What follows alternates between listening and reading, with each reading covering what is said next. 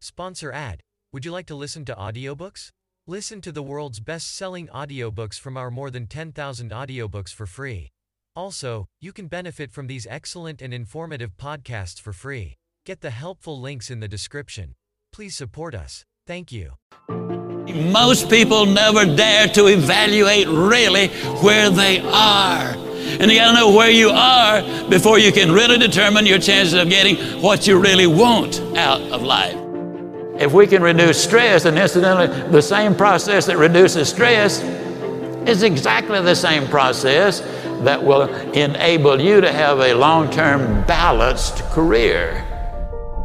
You know, so many times people say, well, I do this, but man alive, it hurt, it cost too much money, or it take too long, or whatever. I quit smoking, but you know, I'd gain 47 pounds or whatever, or I'd go back to college and get my degree. But you know, it'd take me 10 years, and in 10 years I'd be 45. Well, how old would you be in 10 years if you didn't go back to college and get a degree?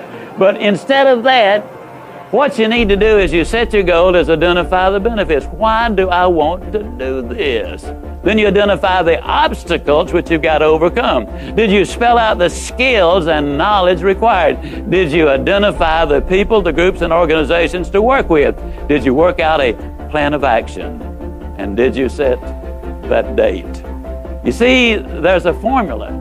And the formula and the incident for the date, you can't set a date on a lot of things. If it's applicable, you do. But for example, when do you finish education? You don't, do you? Now you finish school. You can make it easy. But you never finish your education. When you answer these questions, if you answered any of them with a no, I didn't do that, then what you've got is not a goal. It's still a dream. And that dream has got to have some foundation to it.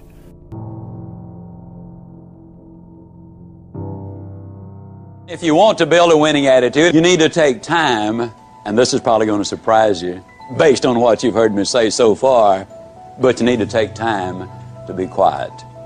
You need to do it at least 4 or 5 times a week. A lot of people say, well, that guy keeps talking about time for this and time for that. I don't have time for all of these things. Let me tell you how you can create an extra 3 hours every day of your life, guaranteed. Over 70% of all of the time spent watching television, you're watching things you have no interest in watching. Let me encourage you to do this. Take a slow, lazy, drifting, absolutely meaningless walk. Just almost go to sleep on the walk. Not an exercise walk, you need to do those too, but a very quiet walk. Pick out a place in your home where you can be absolutely quiet on occasion. If you have to get up 30 minutes earlier, that's wonderful. I don't know why, but I seem to wake up earlier in the winter months than I do in the summer months. And when I get up, it's pitch dark. I have a nice little office. I go in there and I turn on the gas log. And I sit there. And every time I do that, without exception, I have the most exciting day of my life. I simply run through my mind the things I'm going to be doing. As you plan the day, as you think of all of the things we've got to be excited about, it really does renew your energy and it gets you excited about the day. Now let me tell you something. This is going to be one of the toughest things you'll ever do. When you sit down saying, well, I'm going to sit perfectly quiet for 20 or even 30 minutes, you will think of 2,868 reasons or things that you've got to do. You try to decide, do I raise the window or lower it? Do I turn the heat up or down? Do I cut the air conditioner off or do I turn it more full blast? Do I really need to go to the bathroom? Am I going to get me a cup of coffee? What is that noise against the outside? Maybe I better check up on that. Resist the temptation. Spend a few minutes in quiet, reflective thought. It does make a difference. Take time to be quiet. Now, we teach things that are generally not taught in school, as I already have said, but I want to talk about another little factor. 90% of the visits to medical doctors are directly or indirectly related to stress. 90%. My stress level, and I face as many deadlines as anybody you know, It's always a book production, a class I'm teaching, a seminar I'm presenting, and each one of them requires time and concentration. Example, how many of you feel like I've made this talk before? Can I see your hand, please? Several hundred times. I made it yesterday. You know what I did between yesterday and today? I spent over 6 hours getting ready for today. You see, I think it would be arrogant if I thought I could stand up and spit it out just because I did it yesterday or hundreds of times. That's arrogance. When you respond to life instead of react to it, react is negative. You get sick, go to the doctor, she gives you a prescription, says, see me tomorrow. You walk in the next day, she said, uh-oh, it's not working. We're gonna have to change the prescription. You get a little nervous. But if she smiled and said, hey, it's working. And so she's just responded, and you feel better because now you see some real hope in order to get ahead in life. I don't know how many of you remember or recognize the name Howard Hill. Now, Howard Hill was a good Alabama boy. He was an archer. They say he was the best in the whole world. He entered 287 archery tournaments. He placed first 287 times.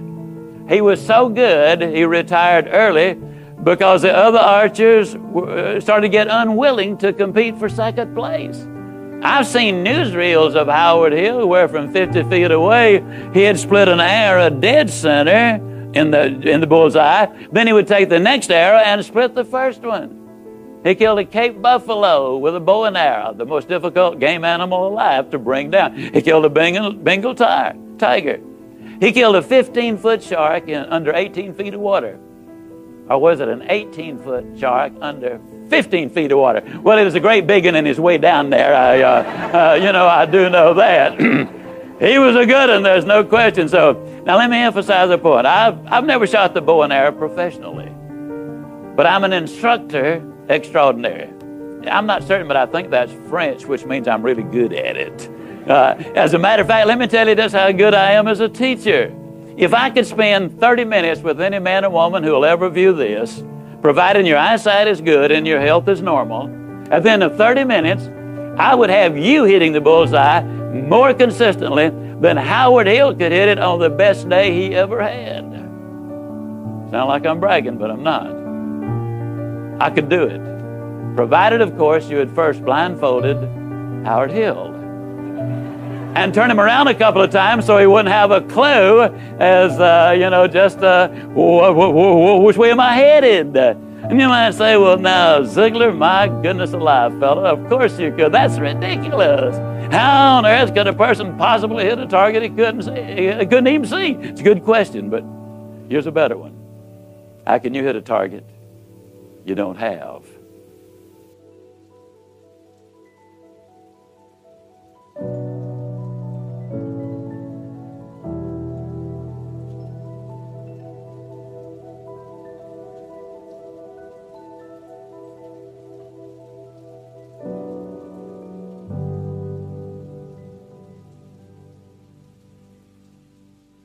Sponsor ad.